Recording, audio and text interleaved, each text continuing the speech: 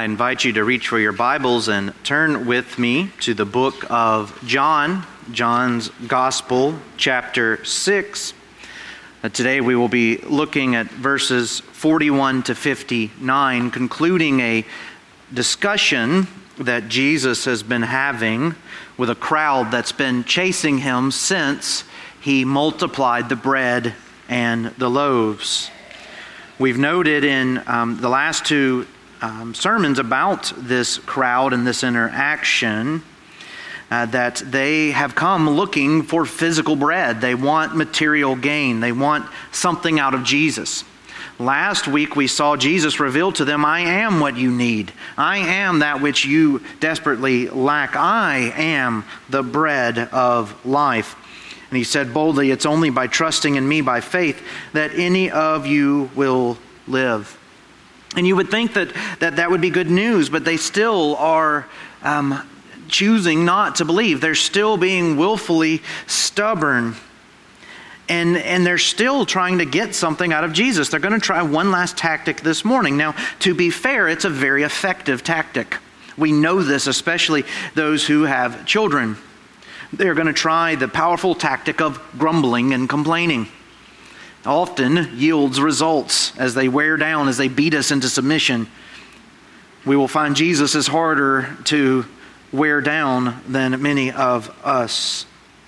But Jesus will lovingly and carefully yet again listen to their critiques and point them to the truth. That is, point them to himself. And so with all of that being said, I invite you to follow along with me as we read the remainder of this section. I want to begin in John chapter 6, verse 41, and read through the 59th verse. So the Jews grumbled about him because he said, I am the bread that came down from heaven. They said, Is not this Jesus, the son of Joseph, whose father and mother we know?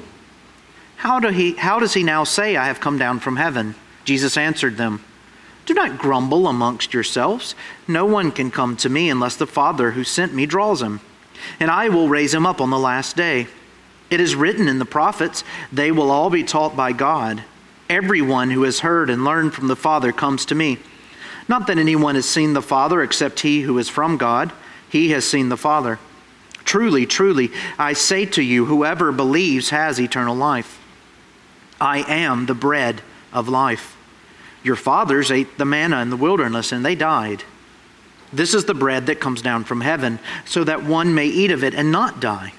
I am the living bread that came down from heaven. If anyone eats of this bread, he will live forever. And the bread that I will give for the life of the world is my flesh. The Jews then disputed amongst themselves, saying, How can this man give us his flesh to eat? So Jesus said to them, Truly, truly, I say to you, unless you eat the flesh of the Son of Man and drink his blood, you have no life in you. Whoever feeds on my flesh and drinks my blood has eternal life, and I will raise him up on the last day. For my flesh is true food, and my blood is true drink. Whoever feeds on my flesh and drinks my blood abides in me, and I in him. As the living Father sent me, and I live because of the Father. So whoever feeds on me, he also will live because of me. This is the bread that came down from heaven, not like the bread the fathers ate and died. Whoever feeds on this bread will live forever. Jesus said these things in the synagogue as he taught at Capernaum. This is the word of the Lord. Would you please bow with me as we ask his blessing upon it? Dear Heavenly Father, all of us, if we are honest in our hearts this day, can be prone to stubbornness. We can be prone to grumbling and complaining. We can be prone to wanting our way to the exclusion of the truth. And so, Lord, may we use this text this morning as a mirror. May we see the response of the Jews, and may we hear the words of Jesus, and may we be transformed by them. That we may live holy lives, that we may live lives that trust fully in the finished work of Jesus Christ and not upon ourselves. Father, you know we need this word. You have given it for us this day, so we ask that it go forth in power. By the power of your Holy Spirit and through the blood of Jesus Christ, Lord, bless your people in this time. I ask it in Christ's name. Amen.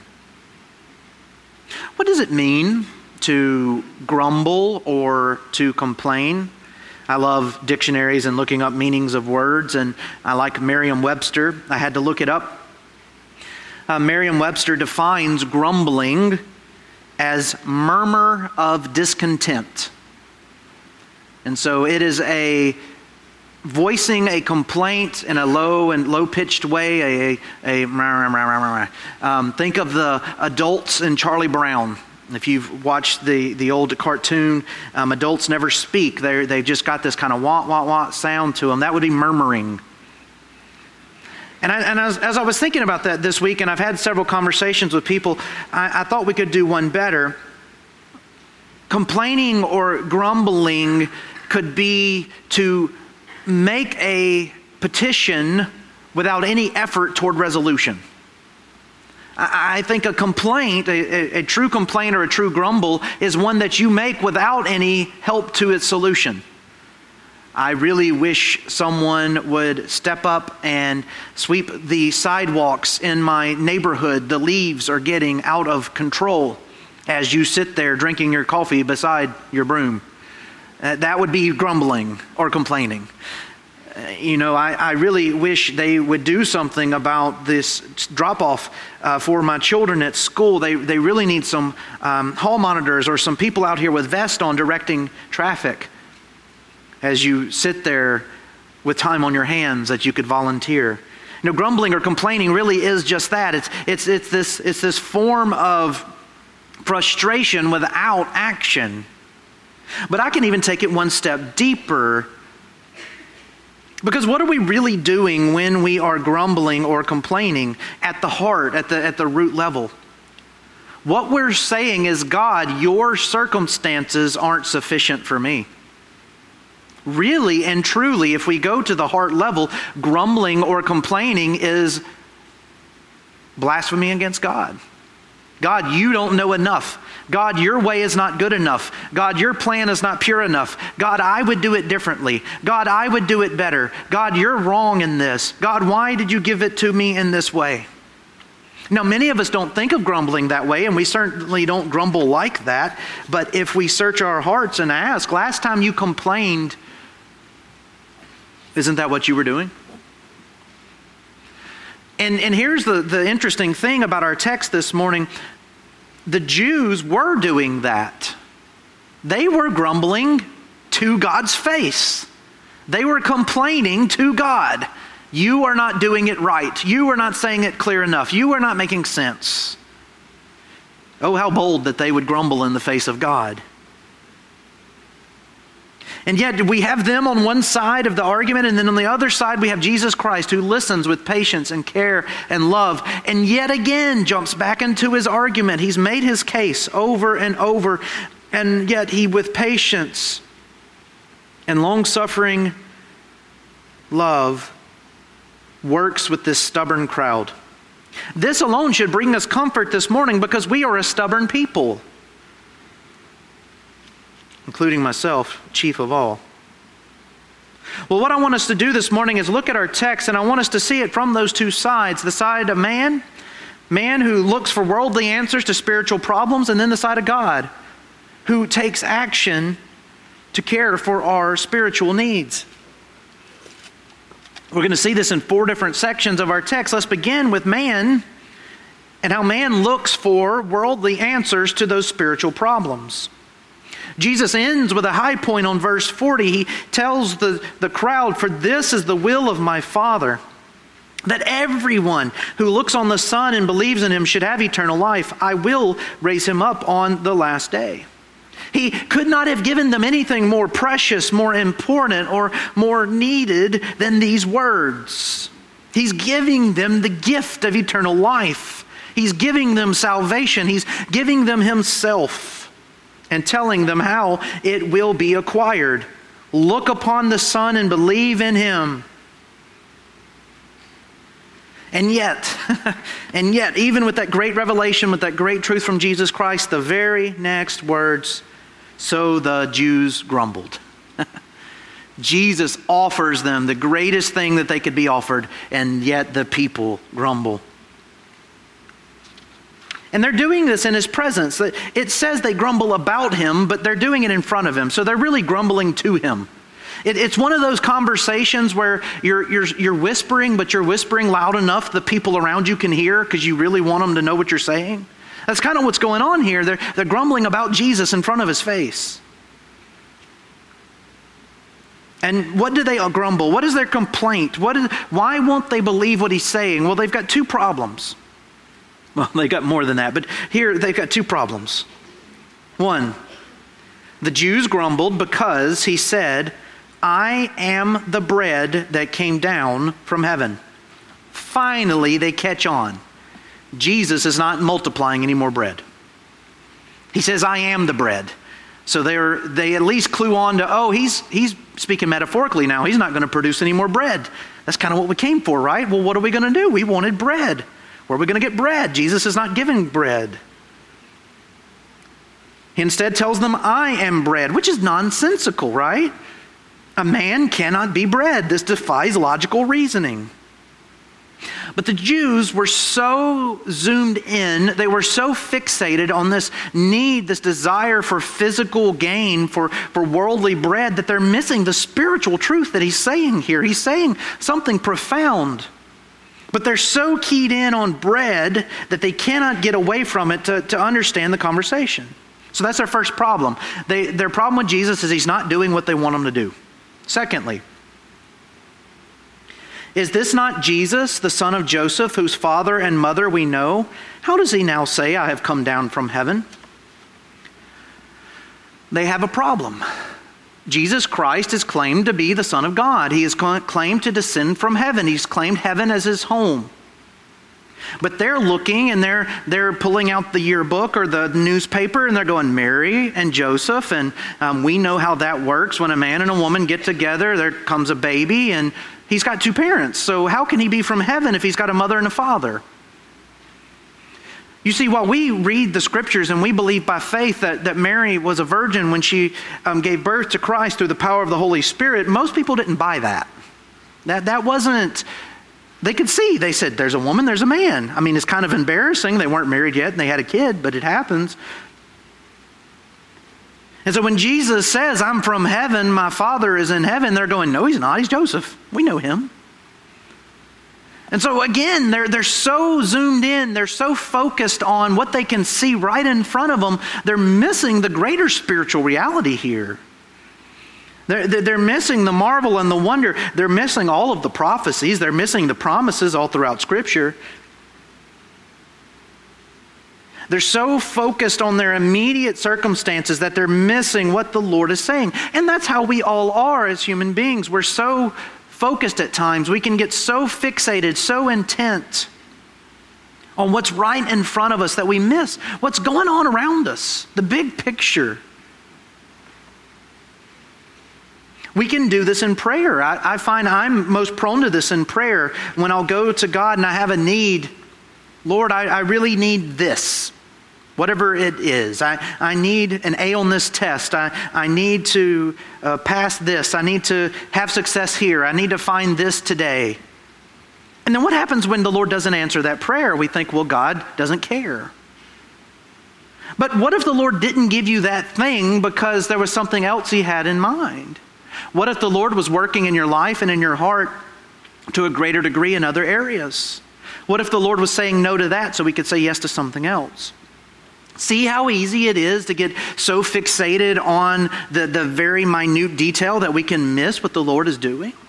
It's certainly what happened to the Jews. Jesus is revealing to them divine secrets here. And yet there's no bread, and he's got a mother and a father, so this is not right. And so they're working themselves up in a lather.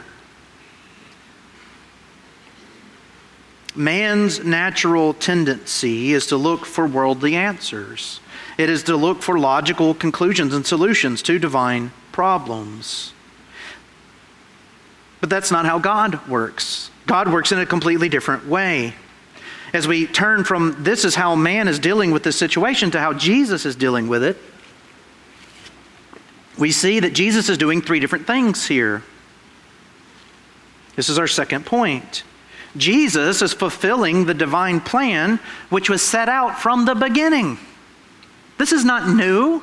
This was not a surprise. Jesus didn't say this and they went, oh, we've never heard that before. At least they shouldn't have. Look with me.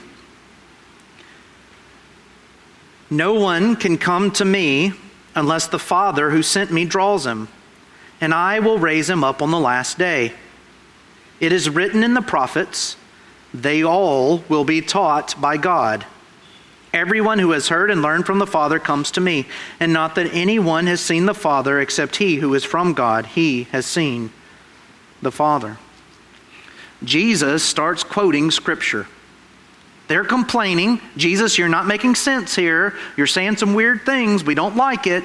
And so Jesus says, listen to what we have already told you in the Old Testament. He points them back to the Old Testament Scriptures, particularly in this text, Isaiah 54:13. That's where that quote is, they shall be taught by God. He's calling him to one of the mighty prophets.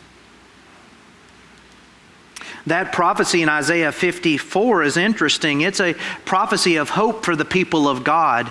We all, or at least most of us, probably know Isaiah 53, the prophecy of the suffering servant, the prophecy that speaks to how Christ will be a sacrifice and gives very clear details on the way in which he will die centuries before the Romans are even invented, or born, who invent crucifixion.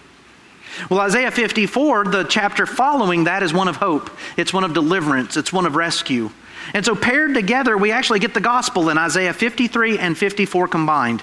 God will send a deliverer to die for his people, and they shall have hope of rescue. That's what those two chapters say together. So what does Jesus say here? Go back to the Old Testament. I'm that sacrifice. I'm the one to bring hope to my people. We told you a long time ago. And that would have been pretty jarring for the Jewish people, right? Because what was their task as the Jewish people? To know the Old Testament Scriptures. They were to know the Word of God. They were to keep the Word of God. They were to live out the Word of God. They were to teach the Word of God. And so what Jesus is saying here is, you have failed. You have failed. Because what you should know, you have forgotten. What you should be joyous about, you were angry about. What you should accept, you are complaining about. Jesus tells them, no one has seen the Father except the Son, showing that Jesus came down from heaven. He talks about his relationship to God the Father. He shows that this is prophetic, that this has been from old. This is not something new. And yet they're still surprised. They still don't get it. And so what does he do? What does Jesus do as a response? He again points them to himself. He points them to his sacrificial work that would soon take place. He shows them what must happen for the forgiveness of their sins. Jesus offers himself as the source of life. Verses 47 and following, truly, truly, I say to you, whoever believes has eternal life. And again, he repeats that powerful statement, I am the bread of life. Your fathers ate the manna in the wilderness and they died. This is the bread that comes down from heaven, that one may eat of it and not die. I am the living bread that came down from heaven. If anyone eats of this bread, he will live forever. And the bread I will give for the life of the world is my flesh. Jesus effectively calls the Jews to believe in him. Believe in who he is and believe in what he came to do. See how he again takes them back to the Old Testament. He understands they're not getting it. They don't believe him. So he takes them to the Old Testament Scriptures, what they should believe and what they should know. He takes them to the Exodus. Remember in the wandering in the wilderness, how God rained manna from heaven. How miraculous is that? If you go back and you read it, they woke up in the morning and wafers were on the ground like dew from the heavens. Bread rained from the sky to feed the people, a double portion on the day prior to the Sabbath. And God provided for them. For 40 years of wandering, He provided for them. The text says in the Exodus, their sandals never wore out, their water skins never cracked. They had which they needed. And the only ones that died were the ones that were promised to die for their disobedience against God. And yet death did eventually come to them all.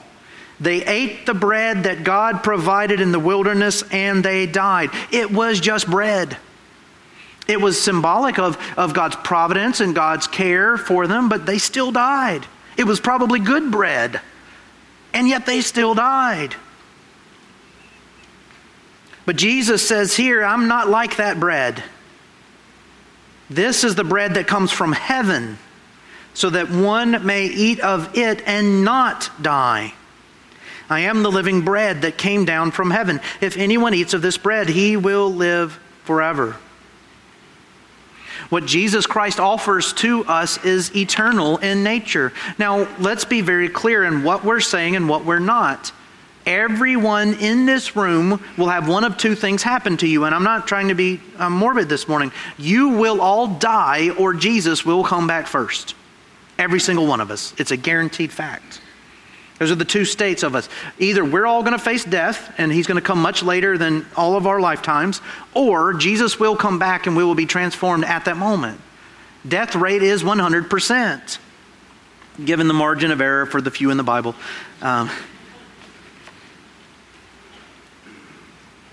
Chariots of fire, it's a bizarre thing, but we will face death. We're going to die. That's the effect of sin. We go back to Genesis 3. God told Adam and Eve, He warned them, if you eat of this tree that I tell you not to eat of it, on that day you shall die. And not only you, but your posterity after you. Adam and Eve, Adam as our federal head, brought death into the world, into our reality. We will suffer death. Knowing Christ won't change that physically. We will still face death. It will come. However, spiritually speaking, we will live. We will live. We will live for eternity. We will live in the presence of the Savior. We will live in a resurrected state, in a glorified body. We will live in a way even better than the life we have now. Here's an even more interesting thing. We will live in a better state than Adam and Eve before the fall. Have you ever thought about that? Adam and Eve before the fall walked with God and He left the garden. We will live in God's presence as His sons and daughters. We will have a higher state post-resurrection than Adam and Eve had prior to the fall and the sin. All because Jesus Christ offers Himself as the second Adam, as the sacrifice, as the payment for Genesis 3. And He says, the bread that I give you that allows us to have this is my flesh. It is me. It is my life. It is my reality. This also helps us. There's some fascinating heresies you can read about in the early centuries of the church, that Jesus was a ghost, because they really don't want anything bad to happen to God, and they say there's no way bad could happen to God. So Jesus was a ghost. He was a phantom. He looked real. Well, Jesus again and again, He eats, He sleeps, He's sad. He's offering His flesh here. That's grounding it in reality. This is real. This is not a video of this happening. What I'm going to offer is really going to happen. And then our last section here, he really gets into what He means. And he does it in honestly a graphic way, but one that certainly grabbed their attention. Because they're still grumbling. They're still complaining. He has explained Himself. He's offered Himself. He's spoken to the reality of what they need. He's shown their foolishness, and yet they are still complaining. And now, even more than that, they're kind of shocked and horrified, because what has Jesus told them? Well, what you need is my body and my blood. You need to eat my flesh and drink my blood. Even some of us, as we read that, we kind of go, ooh. right? Let's be honest. We can admit that. And while it's tempting here to point this to the Lord's Supper, and I know certainly some commentators do, others say that more than the table in mind here is this. Well, let me say this first. In the Jewish culture, drinking of blood was strictly forbidden in the Levitical law. It was forbidden. Also, eating of man's flesh was an abomination. So what Jesus just said, you don't do it. And so their mind, again, because they're focused on the literal, they can't see the spiritual. They're going, oh my, we've got a problem. This man is crazy.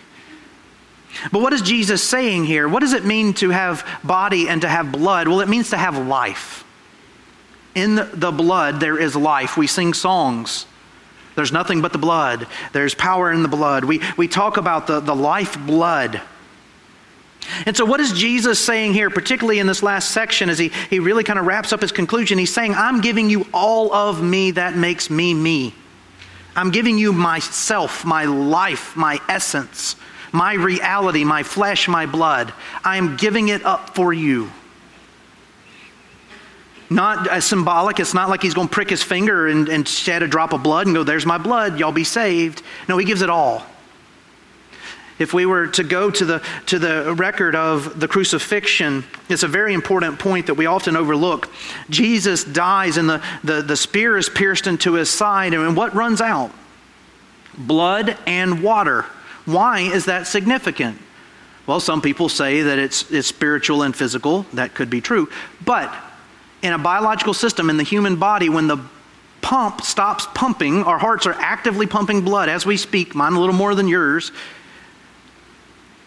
There's blood in, there's bad stuff out, but when the pump stops, the fluids pull up. Again, I'm not trying to be morbid this morning.